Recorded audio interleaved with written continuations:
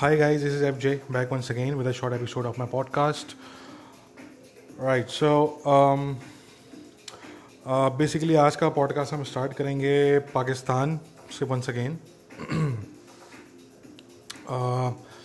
पाकिस्तान में जो है वो बलूचिस्तान खुजदार के एरिया में लगभग 3 बलोच मिलिटेंट्स जो है वो उनको मारा गया है. Pakistani security forces allegedly Pakistani security forces की तरफ से probably aided by the pro-government militia that operates in that region.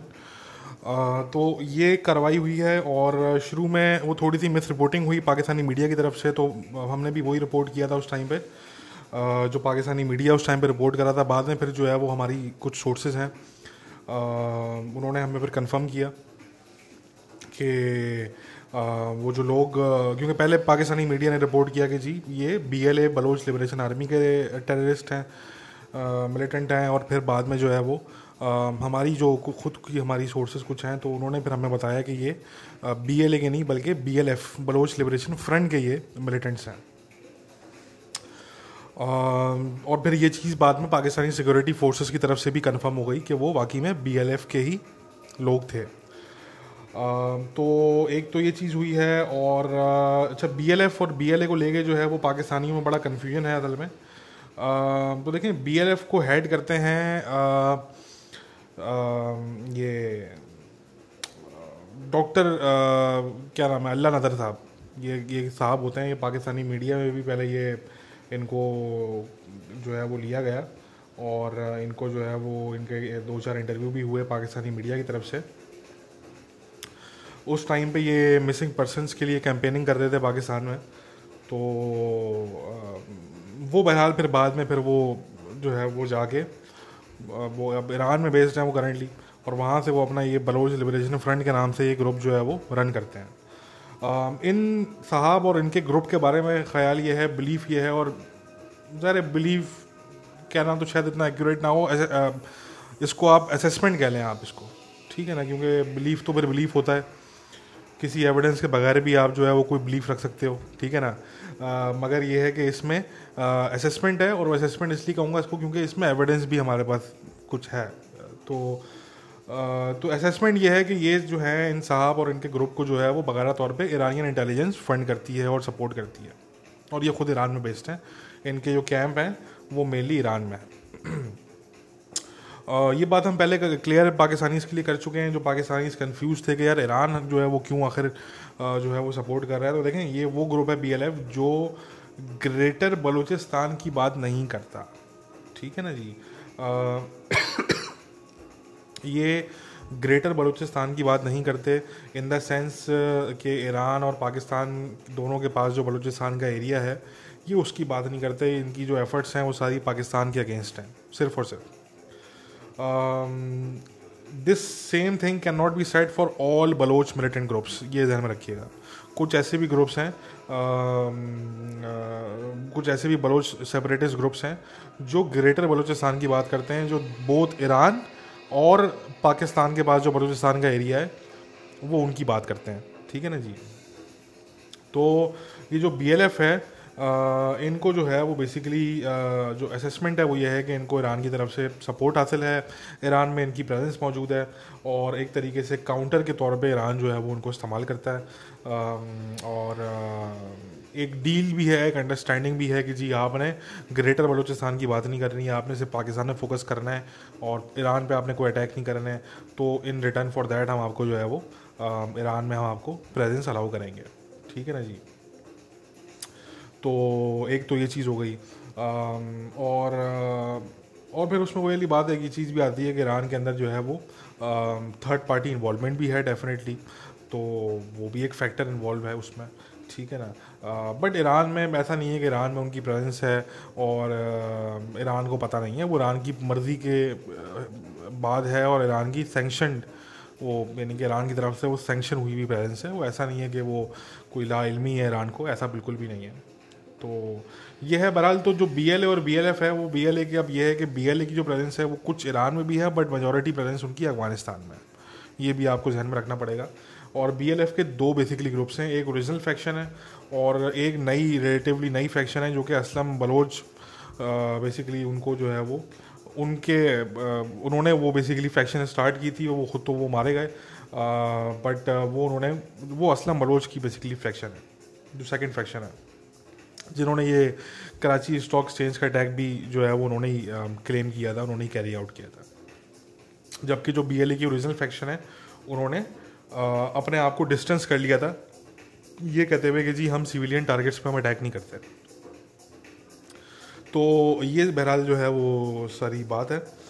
तो ये 3 मिलिटेंट्स मारे गए हैं बलूचिस्तान में, BLF से इनका ताल्लुक है।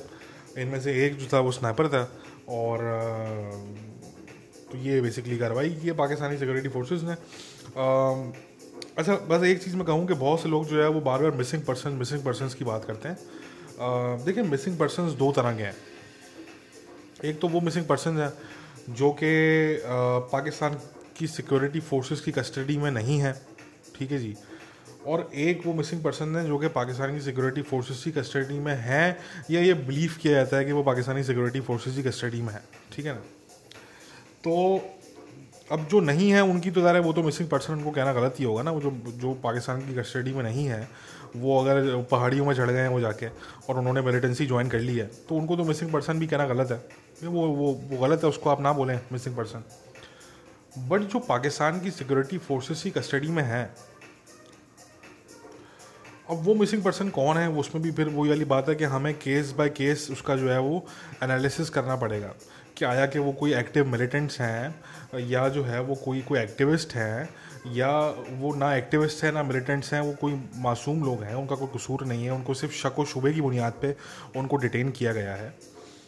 देखिए मेरा अगर अपना ओपिनियन आप समझें, क्योंकि मुझे बड़ा अजीब सा लगता है कि हम जब भी रिपोर्ट करते हैं तो एक पाकिस्तान का एक नेशनलिस्ट क्राउड है जो कि फ़ौरन से आ जाता है, वो कहता है कि देखें जी मिसिंग पर्सन 3 मिसिंग पर्सन जो है वो मारे गए और ये कहना गलत है। मैं इसको personally I resist such people. देखिए बात यह है कि हमें फैक्ट्स देखने पड़ेंगे कि क्या वो मिसिंग पर्सन की लिस्ट में थे या नहीं थे। पहली बात, अगर मिसिंग पर्सन की लिस्ट में थे तो वो मतलब रियलिटी क्या है। देखिए ना, मिसिंग पर्सन की लिस्ट में होना एक अलग चीज़ है और मिसिंग पर्सन होना एक अलग चीज़ है। अब एक शख्स मिसिंग पर्सन की लिस्ट में तो है बट पता लगा कि जी वो पाकिस्तानी कस्टडी में नहीं है, वो किसी मिलिटेंट ग्रुप उसने ज्वाइन कर लिया और वो ईरान में या अफगानिस्तान में या बलूचिस्तान की पहाड़ियों में बैठा हुआ है वो बंदा, ठीक है ना जी। तो अगेन वो अगर मिसिंग पर्सन की लिस्ट में है भी तो गलत है भाई, उसको नहीं होना चाहिए उस लिस्ट में। और दूसरी चीज़ ये है कि जो फिर एक्चुअल लोग हैं मिसिंग पर्सन जो कि वाकई में पाकिस्तान की स्टेट की कस्टडी में हैं, तो हमें फिर ये देखना पड़ेगा कि यार वो कौन है, वो एक्टिव मिलिटेंट्स हैं, वो किसी शक व शुबे की बुनियाद पर उठे गए हैं या वो कोई एक्टिविस्ट हैं, नॉन वायलेंट एक्टिविस्ट हैं, क्या उनका क्या रियलिटी क्या है, वो भी हमें केस बाय केस बेसिस में हमें देखनी पड़ेगी, ठीक है जी। अब प्रॉब्लम यह है कि इस टॉपिक पे बात करने के लिए कोई तैयार नहीं होता। इस टॉपिक पे जो बात करता है वो, अच्छा मैं एक और चीज़ में बताऊं कि अब मसला क्या है, एक और मसला, सबसे बड़ा मसला कि इस टॉपिक पे जो बात करने वाले बहुत से लोग हैं वो लेफ्ट विंग पे हैं। अच्छा वो बिल्कुल ही एंटी स्टेट होते हैं, ठीक है ना। तो वो जब बात करते हैं तो इसलिए उनकी बात का वो इम्पैक्ट नहीं होता या उनकी बात को वो कवरेज नहीं दी जाती, ठीक है जी। और जो नेशनलिस्ट हैं, जो प्रो स्टेट हैं, जो प्रो पाकिस्तान हैं, जो नेशनलिस्ट लोग हैं, वो बिल्कुल अवॉइड करते हैं इस टॉपिक को, वो उसका मजाक उड़ाते हैं मिसिंग पर्सन का। तो मेरे हिसाब से दोनों गलत हैं। देखें, एक जो लेफ्ट विंग के लोग हैं बहुत से, वो जो बात करते हैं मिसिंग पर्सन की, अब क्योंकि उनकी पूरी पॉलिटिक्स ही एंटी स्टेट होती है, तो जब वो मिसिंग पर्सन की बात करते हैं तो फिर वो चीज़ कहीं हवा में तहलील हो जाती है, वो उसको कुछ सीरियसली सुनता नहीं है, ठीक है ना। वो ये होता है कि यार ये पर्सनैलिटी तो है ही एंटी स्टेट, एक ये वाली बात आ जाती है उसमें। और फिर दूसरी तरफ जो फिर मजाक उड़ाया जाता है मिसिंग पर्सनस का, जो कि मुझे मेरे नज़दीक गलत है, नहीं उड़ाना चाहिए कि जी देखें मिसिंग पर्सन है, ये तो होने चाहिए, ठीक है ना। ये कह देना कि यार अगर पाकिस्तानी सिक्योरिटी फोर्सेस ने उठाया होगा तो सही उठाया होगा। अच्छा मैं भी ये कहता हूँ कि देखें किसी को अगर उठाते हैं तो least at the very least शक व शुबा होता है, कोई शक होता है, कोई शुबा होता है, आइडियली तो ऐसे ही होता है।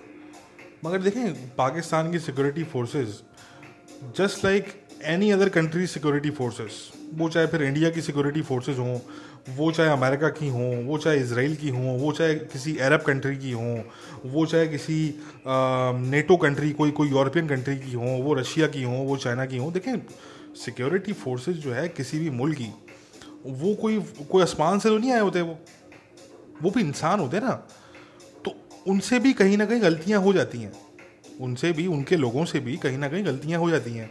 और ये चीज़ बड़ा फ्रिक्वेंटली होती है थर्ड वर्ल्ड कंट्रीज़ के अंदर, ठीक है जी। ऐसा नहीं है कि अमेरिका या इनकी सिक्योरिटी फोर्सेस जो है कोई मतलब आपने देख लिया कि अमेरिका की फोर्सेस ने क्या क्राइम्स नहीं किया अफगानिस्तान में या इराक के अंदर, बिल्कुल क्राइम किए उन्होंने। मगर चीज़ क्या होती है कि वो फिर उनका मीडिया क्योंकि इतना विजिलेंट होता है, वो इतना प्रोएक्टिव होता है कि उनका जो मीडिया होता है वो उस चीज़ को सामने लेकर आ जाता है, तो उनकी अकाउंटेबिलिटी भी कहीं ना कहीं होती है, उनसे कम सवाल पूछा जाता है। उन पर कोई केस चले ना चले वो एक बात की बात है, मगर उनसे सवाल खुल के पूछते हैं, दुनिया के लोग जो है वो उनसे सवाल पूछते हैं, उनका अपना मीडिया सवाल करता है, तो कम से कम एक ये चीज़ होती है।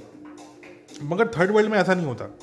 India, Pakistan, Philippines, China, Asia के और कुछ ममालिक, बांग्लादेश हो गया, या इन मुल्कों में, या अफगानिस्तान हो गया, इन मुल्कों में जो है वो अकाउंटेबिलिटी या सवाल पूछने की भी जो है वो ना कोई हिम्मत करता है, और ना जो है वो बात मेन स्ट्रीम के अंदर आपको मिलेगी, ठीक है ना। तो देखें बात यह है कि पाकिस्तान की सिक्योरिटी फोर्सेस से भी शायद कोई गलतियां हुई होंगी या हो सकती हैं कि और ज़रूरी नहीं है कि वो गलतियां जो हैं वो सैंक्शनड हो पाकिस्तान की जो सिक्योरिटी फोर्सेस की जो लीडरशिप है, या जो मिड टायर लीडरशिप है उनकी तरफ से।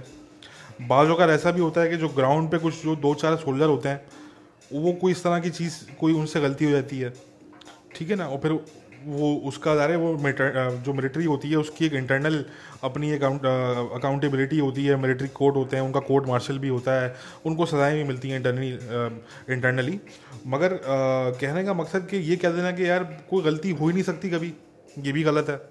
या किसी मासूम को जो है वो डिटेन कभी नहीं किया होगा, ये भी कहना गलत है, दर सी बात है।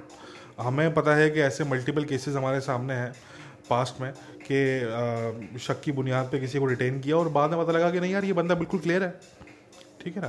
तो ये चीज़ें ये नॉर्मल होती हैं, ये इसमें आप लोगों को, पाकिस्तानियों से मैं मुखातिब हूँ कि आप लोगों को इसमें इनसिक्योर होने की ज़रूरत नहीं है। देखिए पाकिस्तान, मैंने आज जो है मैंने एक इंटरव्यू दिया इटालियन मैगजीन के लिए, वो पब्लिश होगा तो मैं शेयर भी करूँगा उसको। वो पाकिस्तान पे इंटरव्यू था, बेसिकली पाकिस्तान और टेररिज्म पे और पाकिस्तान की जो एफर्ट्स हैं।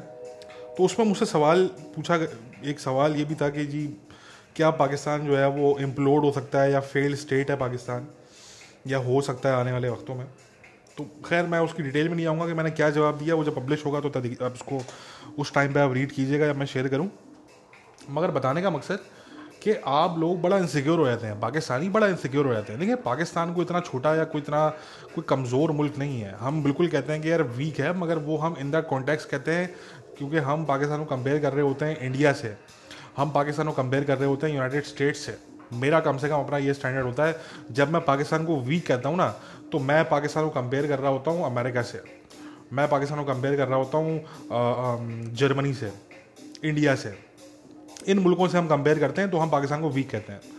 कोई मेरा स्टैंडर्ड ये नहीं है कि पाकिस्तान को मैं बांग्लादेश से या मैं पाकिस्तान को जो है वो अफगानिस्तान से कंपेयर करके पाकिस्तान को वीक कहता हूँ। तो इसको ज़रा समझें बात को कि पाकिस्तान जो है वो कोई आपको इतना इनसिक्योर होने की ज़रूरत नहीं है। और यही चीज़ हम पाकिस्तान के जो सिक्योरिटी के लोग हैं हम उनसे भी यही कहते हैं भाई कि यार आप लोग इतना इनसिक्योर ना हुआ करें।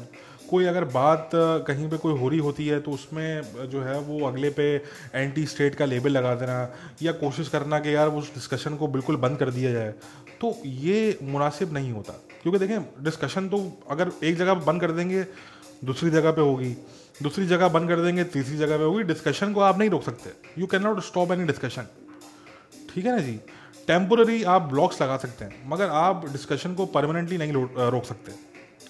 तो एक तो ये चीज़ है, तो इसलिए इनसिक्योर ना हुआ करें किसी भी चीज़, इस तरह की चीज़ों में जो है वो इनसिक्योर होने की ज़रूरत नहीं होती। गलतियाँ हर मुल्क के इदारों से होती हैं, हर मुल्क की सिक्योरिटी फोर्सेस से होती हैं। अमेरिका की क्या सिक्योरिटी फोर्सेस से, अमेरिकन आर्मी से, CIA से क्या गलतियाँ नहीं हुई? क्या उन्होंने बगैर जानबूझ से क्राइम्स नहीं किए? बिल्कुल किए हैं, इराक में किए हैं, अफगानिस्तान में किए हैं, हमारे सामने है सारी चीज़ें।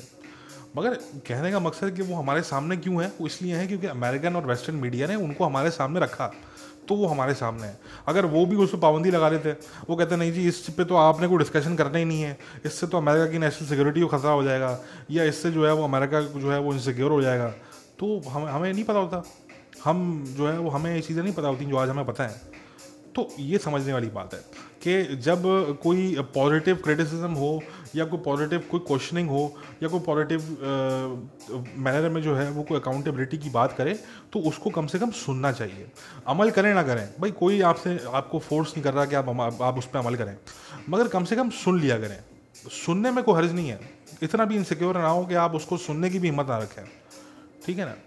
तो खैर मैं ये कहता हूँ कि अब मैं इससे एग्री नहीं करता, ये जो मिसिंग पर्सन का एक है मजाक उड़ाना ये गलत है। देखिए मेरी इस पे ओपिनियन बड़ी सिंपल है। मैं समझता हूँ कि पाकिस्तान का एक तो पाकिस्तानी सिक्योरिटी फोर्सेस के पास ये राइट होना चाहिए कि एक महदूद टाइम पीरियड तक वो किसी भी शख्स को भले शक की बुनियाद पे वो डिटेन कर सकते हों for a certain time period, ठीक है ना जी, इंटरोगेशन के लिए या जो भी, और ये ऑलरेडी उनके पास राइट है। बट वो टाइम पीरियड 6 मंथ से ऊपर का नहीं होना चाहिए, पहली बात। वो 6 मंथ्स या लेस का टाइम होना चाहिए, और फिर उसके बाद आप शो करें, आप कोर्ट में लेके जाएं या आप उसको शो करें, आप उसकी जो गिरफ्तारी है, उसकी जो डिटेंशन है इंसान की, उसको आप जाहिर करें कि जी हमने इसको डिटेन किया है और ये हमारे पास वजह है इसको डिटेन करने की, ठीक है ना। उससे ये होता है कि उससे जो उनके घर वाले होते हैं उनको सुकून मिल जाता है। जो बहुत से लोग बैठ के कैंपेन कर रहे होते हैं इन मिसिंग पर्सनस के लिए, उनको सुकून मिल जाता है, ठीक है ना जी। और at the end of the day जो लॉ है आप उसके सामने पेश करें भाई। आपको सिविलियन कोर्ट्स पे भरोसा नहीं है, आप मिलिट्री कोर्ट से पेश करें, कहीं तो पेश करें अगले को आप। अब आप अगर किसी को सालों साल आप जो है वो अपने तहवील में रखेंगे, उसकी आप गिरफ्तारी भी शो नहीं करेंगे और उसको आप किसी कोर्ट के सामने भी पेश नहीं करेंगे, तो फिर ये जो चीज़ें होती हैं ये काउंटर प्रोडक्टिव होती हैं। ये वो चीज़ें होती हैं जिनसे जो है वो आपको अवॉइड करना चाहिए। You should avoid these things, कि ऐसा ना हो लोगों को फिर बात करने का उस पर ज़्यादा मौका मिलता है, ठीक है ना। तो मैं समझता हूँ कि जो जेन्युइन मिसिंग पर्सनस हैं उनका मजाक नहीं उड़ाना चाहिए, और एट द सेम टाइम जो लेफ्ट विंग के लोग हैं पाकिस्तान में जो इसकी बात करते हैं, बट उनका बात करने का तरीका ऐसा होता है कि वो बिल्कुल ही जो है वो स्टेट को वो चार्ज शीट कर देते हैं, और वो बिल्कुल इस तरीके से बात करते हैं जैसे स्टेट जो है वो खुद कोई टेररिज्म के अंदर इन्वॉल्व है। तो मेरे ख्याल से वो अप्रोच भी बहुत गलत है, वो नहीं, उस तरह की अप्रोच नहीं होनी चाहिए। एक बैलेंस्ड आप बात करें, एक बैलेंस्ड अप्रोच लेके चलें। गलतियाँ हमने कहा कि हर स्टेट के हर इदारे से हो सकती हैं, बिल्कुल उसमें सिविलियन इदारे भी होते हैं, उसमें सिक्योरिटी के मिलिट्री इदारे भी होते हैं, इनसे गलतियाँ हो सकती हैं और होती हैं दुनिया भर के इदारों से, मगर उनको समझना चाहिए कि वो गलतियाँ होती हैं और वो उसमें से ज़्यादातर चीज़ें जानबूझ के नहीं होती। या ये कह लें कि अगर कोई ग्राउंड लेवल पे अगर कोई सोल्जर कोई मिस्टेक कमिट करता है, कोई अगर क्राइम कमिट करता है, तो उसका आप इल्ज़ाम पूरे इदारे को नहीं दे सकते, उसका इल्ज़ाम आप जो लीडरशिप है उसको आप नहीं दे सकते, ठीक है ना। तो ये चीज़ें समझने की होती हैं। अब ज़रा बैलेंस रह के बात करनी चाहिए ताकि आपकी बात की जो है वो कोई अहमियत हो और आपकी बात लोग सुनें। तो ये बहरहाल मैं इस पे कहूँगा मिसिंग पर्सनस का जो इशू है ये काफ़ी टाइम से चलता चला आ रहा है, और ये मेरे ख्याल से आने वाले वक्तों में भी चलता रहेगा, क्योंकि अब बात हुई आती है कि पाकिस्तान के जो अपने, अब आपने देख लिया कि रिसेंटली पेशावर हाई कोर्ट ने कोई आई थिंक ओवर 200 लोगों को उन्होंने बरी कर दिया जो टेररिज्म के केसेस थे, उनको बरी कर दिया कि जी ये तो इन्होंने तो कुछ किया ही नहीं है, इनके पास सफिशिएंट एविडेंस नहीं है इनके लिए। तो ये इस तरह की अब चीज़ें होंगी तो फिर एक ये तासुर बनता है लोगों में कि यार ठीक है, मिलिट्री अगर डिटेन कर रही है या आईएसआई किसी को डिटेन कर रही है तो फिर वो सही कर रही है।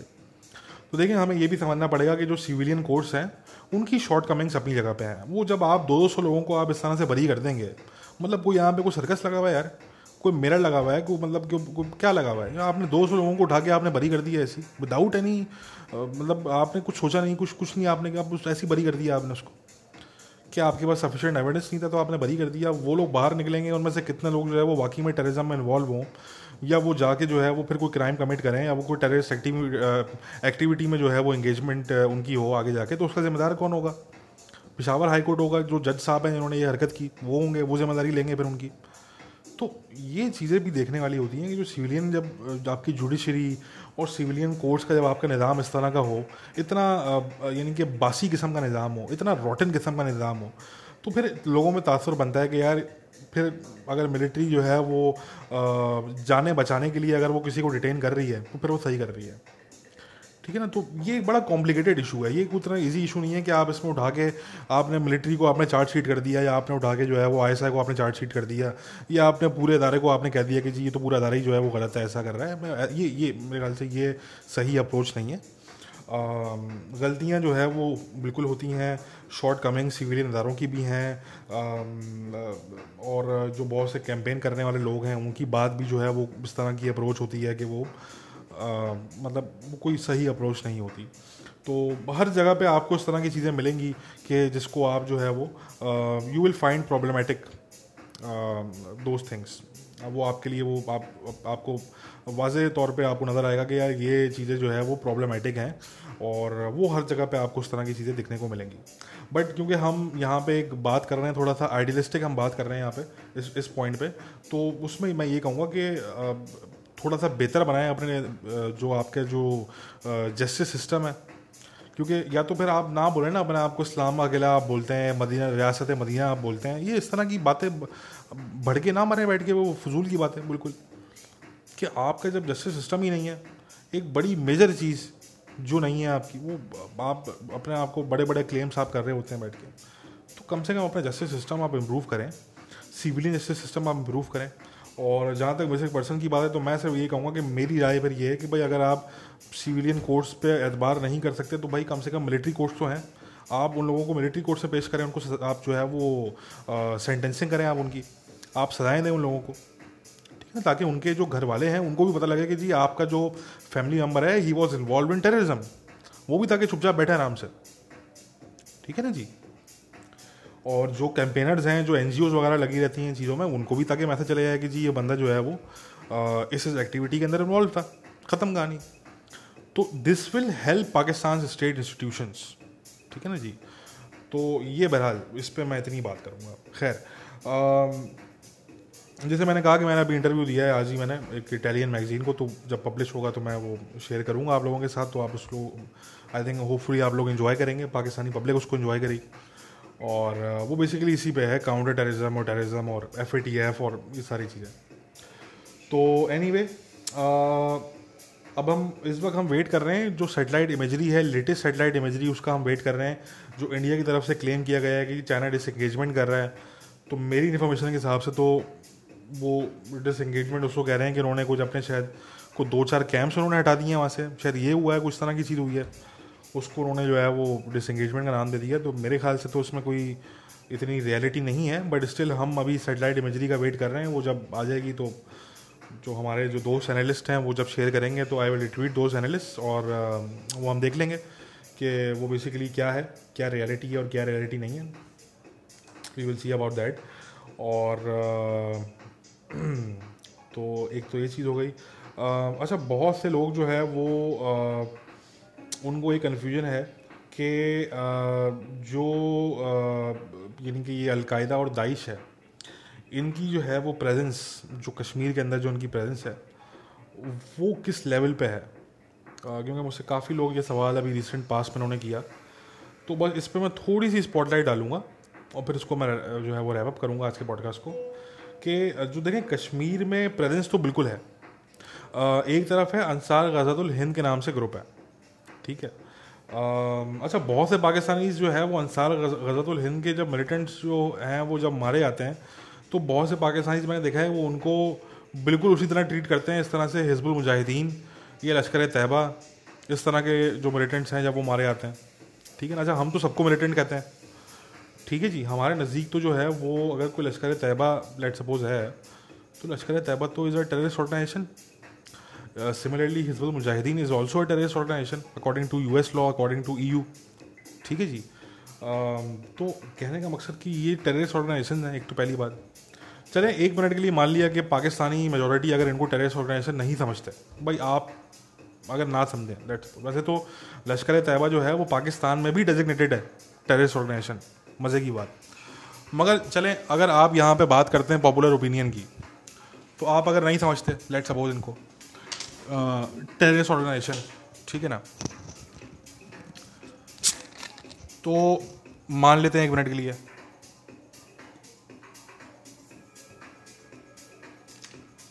मगर जब हम बात करते हैं अंसार गज़वतुल हिंद की, तो वो तो बकायदा तौर पे एफिलिएट है अलकायदा का, और अब तो ऑफिशियल हो गया है, मतलब अब तो कोई उसमें दो राय है ही नहीं।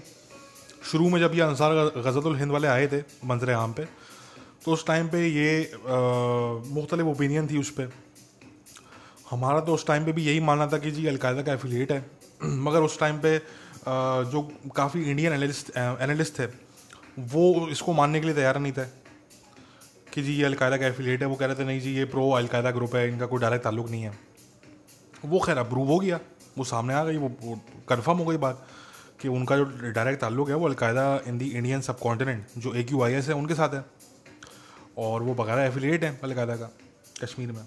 अब उनकी अगर आप पब्लिकेशन पढ़ेंगे तो वो बिल्कुल एंटी पाकिस्तान होती है वो, कि जी पाकिस्तान की आपने एजेंसियों से जो है वो आपने आज़ादी हासिल करनी है, और आपने जो है वो उनके पाकिस्तान के लिए या नेशनलिज्म के लिए आपने जो है वो जंग नहीं लड़नी इंडिया की फोर्सेस से, बल्कि आपने जो है वो शरिया और इस्लाम के लिए जंग लड़नी है, ठीक है ना। तो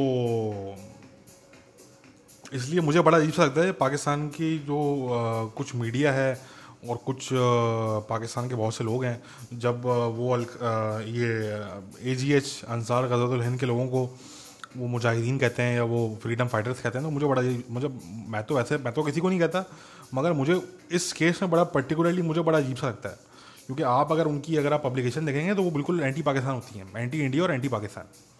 तो वो कोई पाकिस्तान के दोस्त नहीं है। अगर कोई गलत फहमी में है कि वो पाकिस्तान के दोस्त हैं तो ऐसा बिल्कुल भी नहीं है। तो अलकायदा की बिल्कुल प्रेजेंस है, अलकायदा का एफिलिएट अंसार गज़वतुल हिंद जो है वो कश्मीर में ऑपरेट करता है, बिल्कुल करता है। इसी तरीके से दाइश की अगर आप बात करें, आईसिस की बात करें, तो उनकी भी प्रेजेंस है बिल्कुल। पहले वो होते थे ISJK के नाम से, Islamic State in Jammu Kashmir के नाम से होते थे, कश्मीर में ऑपरेट करते थे, और बाकायदा तौर पे वो आपको सारा एविडेंस आपको मिल जाएगा ऑनलाइन। इस पे तो रिसर्च पेपर्स भी लिखे जा चुके हैं।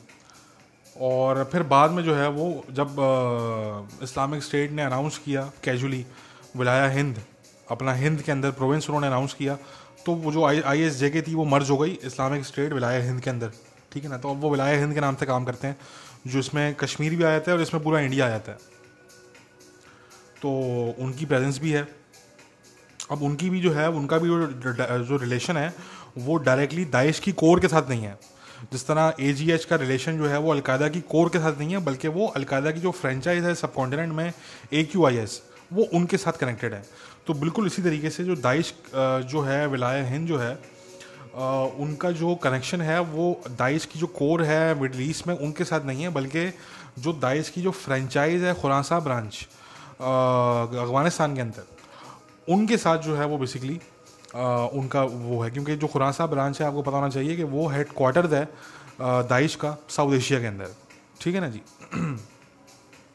तो खुरासा जो ब्रांच है इन दाइश की, तो उनके साथ उनका जो है वो डायरेक्ट लिंक है, ठीक है जी।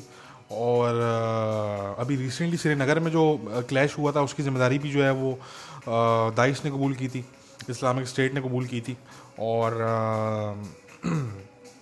जिसमें इनका एक मिलिटेंट मारा गया था और एक इंडिया का फौजी उसमें मारा गया था। तो ये बहरहाल जो है वो फैक्ट्स हैं, प्रेजेंस बिल्कुल मौजूद है। इंडिया के बहुत से सिक्योरिटी एनालिस्ट आज भी रिलक्टेंट हैं ये मानने के लिए कि दाइश की प्रेजेंस है कश्मीर में, क्योंकि कोई भी स्टेट जो है वो नहीं चाहता कि जी हम ये कबूल करें। दूसरा पाकिस्तान को बड़ा टाइम लगा ये कबूल करने में कि जी पाकिस्तान के अंदर दाइश की प्रेजेंस है, बड़ा टाइम लगा। तो इसी तरीके से इंडिया में भी ये रिलक्टेंस है कि जी हम कबूल ना करें कि कश्मीर के अंदर कोई दाइश की प्रेजेंस है, ठीक है ना। मगर प्रेजेंस तो मौजूद है, ठीक है जी। वो बड़े छोटे लेवल पे है, ज़ाहिर सी बात है, वो उस लेवल पे नहीं है जिस लेवल पे लेट से हिजबुल मुजाहिदीन या लश्कर तैयबा की प्रेजेंस मौजूद है या जैसे मोहम्मद की प्रेजेंस मौजूद है। मगर प्रेजेंस तो है, छोटे लेवल पे है, बट प्रेजेंस मौजूद है और सपोर्ट भी है। फिर ऐसा नहीं है कि जो लोकल आबादी है उनमें सपोर्ट मौजूद नहीं है, अलकायदा की सपोर्ट ही मौजूद है और दाइश की सपोर्ट ही मौजूद है। क्योंकि देखें कश्मीर में रेडिकलाइजेशन जो है वो काफ़ी बढ़ गई है पिछले 10 सालों में। आप कह लें कि कि कश्मीर के अंदर जो है वो रेडिकलाइजेशन, और ये मैं उस कश्मीर की बात कर रहा हूँ जो इंडिया के कंट्रोल में है, वहाँ पे रेडिकलाइजेशन बहुत बढ़ गई है, क्योंकि वहाँ पे एक ऐसा एटमॉस्फेयर क्रिएट कर दिया गया इंडिया की तरफ से, इंडिया के सिक्योरिटी फोर्सेस की तरफ से, इंडियन गवर्नमेंट की तरफ से, और स्पेशली बीजेपी की पावर में आने के बाद अंडर मिस्टर मोदी। तो वो एक ऐसा एटमॉस्फेयर क्रिएट वहाँ पे कर दिया गया कि अब वो ये कहते हैं कि भाई हमें दाई सपोर्ट करने आए, हमें अलकायदा सपोर्ट करने आए, या हमें शैतान himself comes to support us, तो हम उससे भी सपोर्ट ले लेंगे। मतलब उनकी अब ये थिंकिंग हो गई है ना, क्योंकि आपने कम्युनिटी को बिल्कुल दीवार से लगा दिया, आपने बिल्कुल उनको दीवार से लगा दिया, उनके पास कोई ऑप्शन आपने जो है वो नहीं छोड़ा कि वो जो है वो उनके पास कोई ऑप्शन हो कि वो कुछ कुछ उम्मीद वो कर सकें किसी किस्म की। तो फिर वो ज़ाहिर सी बात है वो उम्मीद फिर करेंगे, तो फिर वो ऐसे ही ग्रुप से जो है वो करेंगे कि दाइश टाइप के ग्रुप्स हो गए, अलकायदा टाइप के ग्रुप्स हो गए, ठीक है ना, या जैसे मोहम्मद हो गया या हिजबुल मुजाहिदीन हो गया, वो फिर ऐसे ही ग्रुप्स उनको मिलेंगे। अब क्योंकि मसला ये है कि अब ये अलकायदा और जो दाइश है इनकी, क्योंकि जो आइडियोलॉजी है वो एंटी पाकिस्तान और एंटी इंडिया है, और ये बात करते हैं इस्लाम की। तो जो मोर रेडिकलाइज्ड लोग हैं, people who are more radicalised, who are more inclined towards radicalisation, people in Kashmir, तो फिर वो इन ग्रुप्स की तरफ जो है वो मुतासर होते हैं, वो फिर इन ग्रुप्स की तरफ अट्रैक्ट होते हैं कि ठीक है, ये मतलब उनको उनकी बात सही लगती होगी, ठीक है ना। और वो क्योंकि स्टेट की बात नहीं करते, क्योंकि तरह रेडिकलाइजेशन जहाँ पे होती है तो वहाँ पे इसी तरह की आइडियोलॉजी जो है वो परवान चढ़ती है। तो इसमें भी हमें जो है वो बड़ा, हमें जो है वो मेरे ख्याल से ज़रा बैलेंस्ड होकर हमें इसमें बात करनी पड़ेगी। हम इसमें कंप्लीट ब्लेम कश्मीरी कौम को नहीं कर सकते, कश्मीरी कम्युनिटी को नहीं कर सकते, क्योंकि उनके लिए तो एक ऐसी सिचुएशन क्रिएट की गई वहाँ पे कि अब बिल्कुल वो दीवार से लग गए, ठीक है ना। और अब वो वेलकम करते हैं इस तरह के ग्रुप्स को, they welcome support from such groups, ठीक है ना। ये 10 साल पहले नहीं था, मगर ये अब है। और दूसरी तरफ ये भी है कि इस तरह के ग्रुप्स से अगर आप जो है वो सपोर्ट लेंगे तो फिर दुनिया ज़रा आपको सपोर्ट नहीं करेगी, और दुनिया आपकी स्ट्रगल को सपोर्ट नहीं करेगी, और वो फिर जो इंडिया का एक नैरेटिव है काउंटर टेररिज्म का, वो फिर ज़ाहिर सी बात है वो स्ट्रॉन्ग होता है, ठीक है ना। दुनिया फिर उसी को ज़्यादा सपोर्ट करेगी। तो ये ज़रा इसमें भी बड़ा कॉम्प्लिकेटेड, क्योंकि एक मैस है, it's a huge mess in Kashmir. तो इसमें जो है वो बड़ा हमें बैलेंस रह के इसलिए बात करनी पड़ती है कि एक तरफ कश्मीरी कम्युनिटी है जिनके साथ बड़ा जुल्म और ज़्यादतियाँ वहाँ पे हुई हैं, उनको दीवार से लगाया गया है, और फिर दूसरी तरफ ये फैक्ट भी है कि दाइश और अलकायदा ये ग्रुप्स तो किसी के भी दोस्त नहीं है, ठीक है ना। अगर ये इंडिया के दोस्त नहीं है तो ये ना ही कश्मीरी कौम के दोस्त हैं, और ना ही ये ग्रुप जो है वो पाकिस्तान के दोस्त हैं। तो इसलिए जो है वो ये काफ़ी it's a very messy situation, ठीक है ना।